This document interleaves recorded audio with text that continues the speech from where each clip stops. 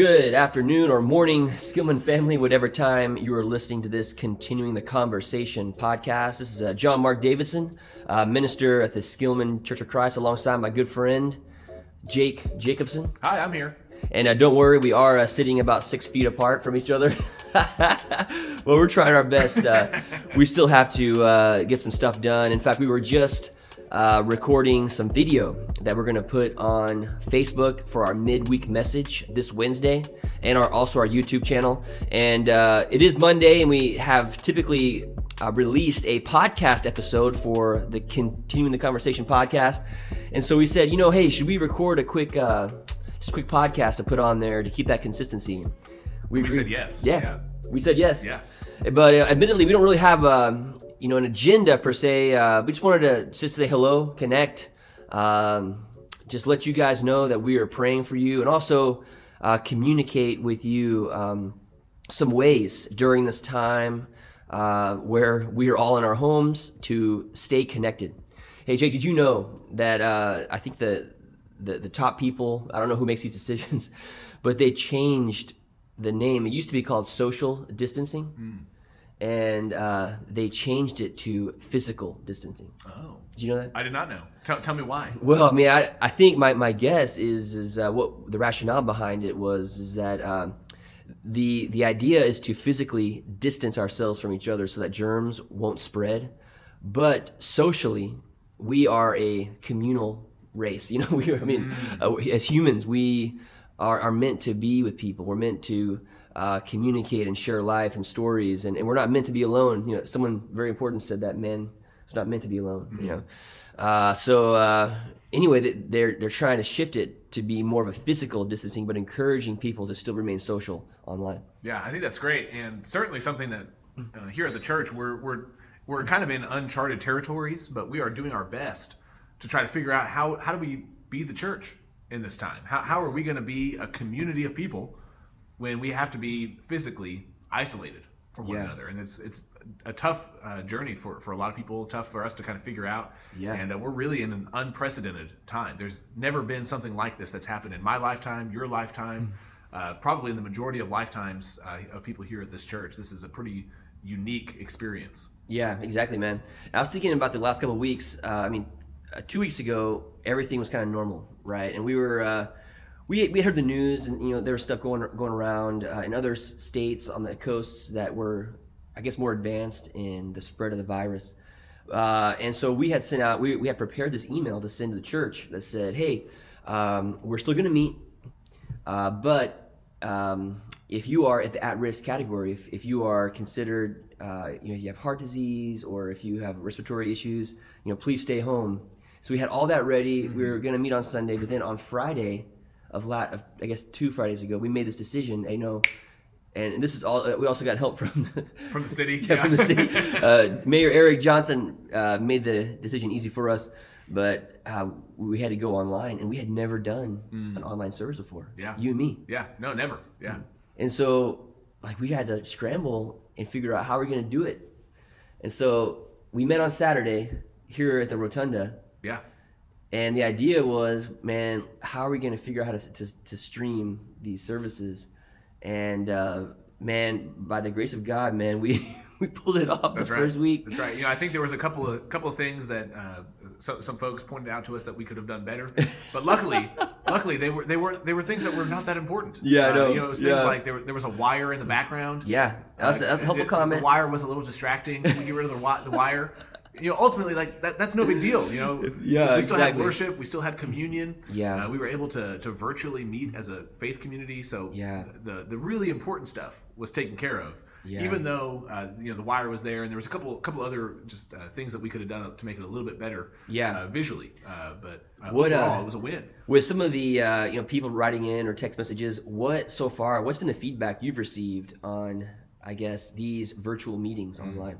I've been really, it's been really a wonderful experience so far. And so I want to say to people who are listening, people who are watching, thank you for the kind words that you've shared. I think think it's pretty well known that this is not something that we've ever done before, and certainly something that we weren't preparing for until kind of the last moment that first week. But both of last Sunday and yesterday, these services have gone really well. And I got to say, John Mark has done a great job, because John Mark has been the primary producer, director of these online services, and he's doing a great job of putting everything together for us. So, man, what's been fun, man? It is actually, if I wasn't in ministry, I would have loved to be in video making. Yeah. So it's kind of a fun thing for me to combine both together. Yeah, that's right. What about you? Are you getting messages from folks that? What do you think? Oh man, I was thinking about this, man. Like it's in times like this with humanity, within the human race. It's almost times. It's in times like this where innovation and creativity really begin to flower and to blossom. And I think what we were forced to do to kind of be creative and innovative with some online content. This is something we've wanted to do for a long time, and we wanted to do something like this where we have stuff on our Facebook page, we have stuff on YouTube, reaching a wider audience. We've desired to do this, but we haven't really felt the heat, and we've been busy with other things. Yeah. And but this has generated a necessity to kind of think bigger. We're developing some habits right now. We are getting some things up and running that will kind of enter into the fabric of who we are as a community. And one day when we meet together physically again, I think my hope is that we'll have the best of both worlds. Yeah. We'll have both the online things set up for those that want to continue the week, but also we'll have the physical face-to-face as well. Yeah, I love that. I've just been thinking about, I am not a texter by nature. But these past couple of weeks, I feel like I've sent more text messages and received more text messages than probably at any other point in my life. And I just want to read one while we're talking about this innovative, creative format, because I got this message yesterday after the service streamed. And there's an ongoing joke that I have with one couple in our church. Many of you probably know Carrie and Robin Wells. Oh, I love them. Good people. I have an ongoing joke with the Wells that anytime I preach, they sit on the front row because they're nervous that I'm going to fall off the stage because of how close to the edge I stand. And so yesterday morning, after the service ended, I got a text message from Robin, and she said, "P.S. Such a relaxing sermon, not worrying about you falling off the stage." Oh, that's so good, man. So yeah, like you said, best of both worlds. You get a sermon, but not have to you worry. don't have to worry about falling off the stage. Yeah. So man, this is definitely interesting times, and I do think that it's important for us as ministers, as those that are ministering to you all at this time. We're in the soul business. We really care about how you are and your soul, and really our desire is to use these messages, these times that we have, the time where we communicate, to speak to what your soul is feeling. And I do want to say, we do have to acknowledge that we are in a crazy time. We are in a time of ambiguity. There's a time of unknowing. We don't know what it will be like, and that there really is a fear. And that is something that's happening right now. There are people that are anxious and fearful. Yeah. Have you seen that, man? Just on what your experience, man? Yeah. Kind of this level of anxiousness. Yeah, definitely. I feel like there have been a handful of people that I feel pretty well connected to that have let me know that they are really scared about this particular time, about not being able to be face to face with people. Yeah. And luckily in our world we have some abilities through technology, FaceTime, different apps and things like that we can. Oh my stars! Yeah. We can at the very least we can see each other even if we're not physically close to one another. So that's a positive, but there is a lot of anxiety and a lot of fear about this idea of being isolated. Even fear about going somewhere. If you go somewhere like the grocery store, you've never had to worry about going to the grocery store before. Exactly. There's always enough food. There's always enough supplies. You don't have to worry about getting sick while you're there. It's just one of those things that just becomes so normal for us. Yeah, exactly. And when that's disrupted, it can be very disorienting. Yeah, it can. And it's interesting that you put that use that phrase. I'm finishing up my PhD right now in the last couple days, man, of this big, massive paper. And one of the things that I'm talking about is a learning theory that's called transformative learning theory.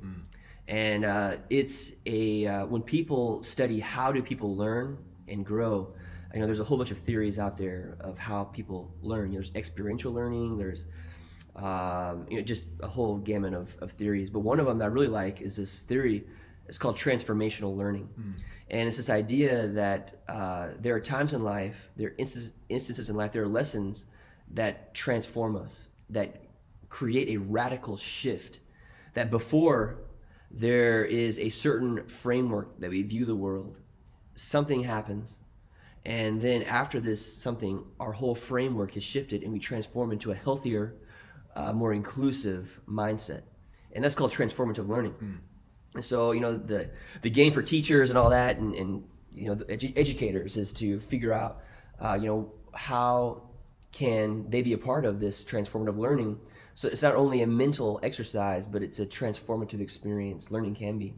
But the author, or the person who came up with this theory, he came up with 10 different phases. And it's interesting that the first phase of transformative learning, if you want to be transformed, according to this theory, the first step is what's called a disorienting dilemma.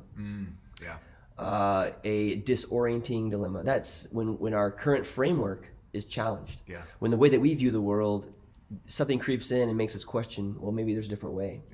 And I think you said the word just right away. I think that we are experiencing as a society a disorienting dilemma. Well, and like Shane said yesterday, he was referencing an author that he had recently read about this, but we've all been at those moments in our life where the worst of the worst is happening to us. We've just never all been there at the exact same time. And like you said, like our entire society, the entire world is going through this right now, is going through this moment of disorientation. And it also makes me think of Walter Brueggemann. He writes about the Psalms. He tries to classify the majority of the Psalms into 3 different types.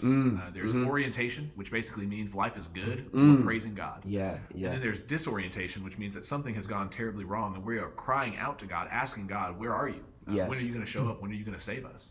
And then after disorientation, there are Psalms of reorientation. And those are the Psalms where you can't go back to the way things used to be. You've been through the disorientation, and so now I've learned something. Now I've been transformed. To reference your learning theory. And so I think we're all anxious to get to the Psalms of reorientation during this time. Man, dude, I think that's the magic of spirituality, and I think that's where really we want to speak into this. Number one, the fear and anxiety is real. It's real. And I think sometimes preachers and ministers or people who have the pulpit or the microphone, they can minimize emotions or feelings. Forget about it. Just be strong and courageous, and everything will be okay. And I think it's important for us to pause at first and say, this is a disorienting dilemma. Your fear is justified. Your fear is real. Your fear, we hope your fear doesn't... it's not in the driver's seat. It's not controlling the situation. It's important to have that. It's kept us alive as a human race for so long. But the compelling question, I think, and where spirituality comes into play, is how are we going to respond to this disorienting dilemma? And as a people, can we take this pandemic, and can it make us a more compassionate, more loving, more aware, more conscious, more connected to God people? That's right. Just a few moments ago, you shared with me a poem, and I'd love for you to read it here in just a moment. And I know I've gotten things from people too, and I hope people are receiving messages of good news and hope, that even through the difficulty that we're in right now, that there is reason to hope. I think of a couple days ago, I received an email from Troy Gibson, and it had a poem attached to it. And I know you received a similar poem, two different poems, but a similar poem from Don Williams. And so is that something that you want to read? Oh man, this is I just love the sentiment behind it. It's a kind of a poem, a message of hope. Really, how can we face this pandemic as a people, as individuals, but also as a people? How can we face it and come out of it with more compassionate hearts? Right. And I think there's been already. Before I read that, I do want to say there's a couple truths that have already emerged. Number one is that I think this has taught us that we're all connected. Yeah. I think, especially us in the United States, the West, the frontier, us in Texas. That's right. We pride ourselves in our individualism and our freedom. We do it our way, and it's our way or the highway. I mean, that's kind of this culture, the American pick up on your bootstraps. I can do it, and I think it's gotten a lot of things accomplished. Yeah. It's created a great society. One drawback to that, though, is that taken too far, we can think that we're isolated or that we are in control of our own fate altogether. When I think what this has taught us, number one, is that we're all connected. Yeah. That people in China, people in Iran, people in Spain, Italy, here, we're all attached to a system that what happens in China affects us here. What happens in here affects us in Iran, affects people in Iran. Yeah. That as humans, I think this hopefully will teach us that there really is no us and them. There's only us. Yeah, that's right. Yeah, and you can definitely think about people are looking at other parts of the world to say that's where they are right now. Yeah, and that's where we're going to be before too long. And what things can we learn from what they're going through so that we can do some things here. Yeah. So like you said, all the connection is real, and to Exactly, pretend like we're just this individual, this one person or one nation, and it's just us against the world. Yeah. That's not really helpful at a time like this. Man, I was thinking too. I heard this in a podcast I was listening to, but when trees, I didn't know this, but when trees are in distress, apparently they send out a signal that is sent to all other trees, and these trees can communicate with this distress signal. Wow. I think in a lot of ways, we as a human population, we're having to collaborate. We're having to put down our differences to work together. I think about those movies where the alien ship comes into in the sky, and all of a sudden you have all the armies of the world facing the common enemy. Right. Or my kids and I and Tara, we've been binge every day. Been watching a new movie of the Hobbit and the Lord of the Rings. Oh yeah. Mm-hmm. And we just did the Two Towers. But there's scenes where the enemy is there, and the elves and the dwarfs and the humans, they'll have to work together to fight a common enemy. Yeah. They let go of their differences. Right. And you're an expert, man. So I'm speaking out of turn on this one. I was just wondering when you were going to reference the Ints. Yeah. See, I don't even know what those are, man. Yeah. But like this is teaching us as that we are connected as a group. Yeah. The second thing that really has been highlighted is that in a time like this, in a pandemic like this, it's the most vulnerable in our society that are affected. Yeah. And I think we've seen that. Those that are older, those that are sick, those that don't have a home. Those whose jobs were already in limbo, and now their paycheck is at stake. Right. And I'm hoping, how can we as individuals, as a church, as spiritual people, how can we take this pandemic and allow it to transform us into a more compassionate people? I think really noticing the effects that it's having on the vulnerable, I think will help us doing that. Yeah. I think that's certainly something Scripture has a lot to say about as well, and something that's close to God's heart is caring for the least, caring for the people who have been outcast and placed on the margins of society. And so in a very real way right now, we have an opportunity to see and respond. Yeah. And of course, that's going to be unfolding over the next weeks, months, maybe even years of what the results of this time period in history will be. And it could be a really exciting moment for us to be creative and think, what are we going to do in response to this? What are we going to do tomorrow? What are we going to do in 2 months? What are we going to do in 2 years? I hear you, man. It reminds me of that poem that you mentioned earlier. We are experiencing a disorienting dilemma, but maybe dilemma is not the right word. Maybe it's opportunity. Yeah. This is a disorienting opportunity for us as a society to refocus, to reshape. And so, Don Williams sent me this, I don't know if it's a poem or an email. I'm not quite sure what it was, but it's entitled What If? And just saying that what if this experience that we're having What if this ultimately can help us as a people? Ultimately, when it's all said and done, what if it can help us and transform us into a more compassionate, loving people? What if this allows us to reset? What if this allows us to remember? What if it allows us to reconnect with the family and community? What if this time where we're not traveling as much, we realize that the environment, the skies, the air, our lungs are all getting a break?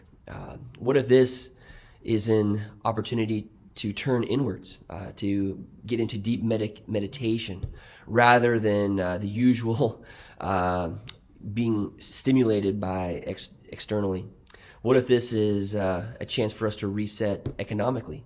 The working poor, the lack of healthcare access for over 30 million in the United States, the people who don't have paid leave. So what if this is a chance for us to grow, to be transformed? This is a disorienting opportunity. Yeah. And what can we do about it? Yeah, I think definitely one thing that's been heavy on my heart is thinking about what are we going to do? What am I going to do differently? Mm-hmm. When this is all said and done, when the city is opened back up, when businesses resume, are we just going to go back to the status quo? Or what are we going to do? What am I going to do to say, how can I be a more caring, compassionate follower of Jesus in this particular time in my life, in this particular place in the world? Mm-hmm. And hopefully there will be many of us who asked ourselves that question and who work together to try to take the opportunity to do something to help bring a more just society, to help people right where they are, and know that their physical circumstances are just as important to us as followers of Jesus as their spiritual circumstances. I couldn't say it better, man. Yeah. I mean, and you probably, I don't know if in your neighborhood it's like this, but I've seen more people outside, at home, in the front yards. Yeah.